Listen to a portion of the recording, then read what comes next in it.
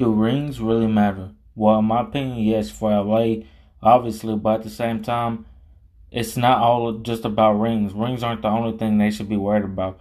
They should make sure they have a very well put together defense and to make sure they have very good shooting. Like these things matter. I understand everybody wants to win the championship. I'm pretty sure, beside from the championship, you get more money. You get everything else. Even though LA, well, not just LA, but NBA players in general are rich as hell. Anyway, that's besides the point.